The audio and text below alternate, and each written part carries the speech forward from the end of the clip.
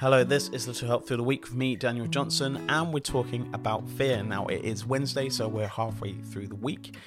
Maybe you have a fear of Mondays. Everyone doesn't like a Monday, mainly because you've had the weekend off if you haven't been working or you haven't had school, and then you're like, I need to get back into the routine. Well, maybe think differently. Think about things that you're looking forward to on a Monday, instead of all the things like getting up early, not doing any of your work that you're supposed to have done over the weekend. We've all been there.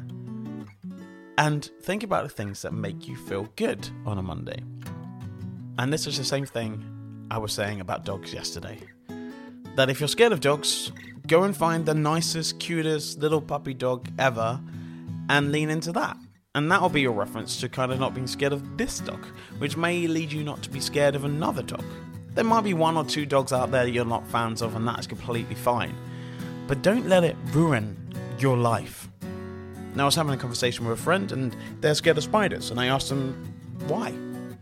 They're like, I don't like them. And my thought was, well, we live in a country in England. You know, you can live all over the world, but in England, there isn't any poisonous spiders.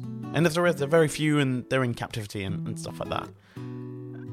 But their answer was, I'm just scared of them. And I said, well, why? What would you do to not be scared of them? And they didn't have an answer. I think you should have an answer. I befriend them. I didn't really like spiders before, but I befriend them. And then I was in the garden, and there's spiders everywhere.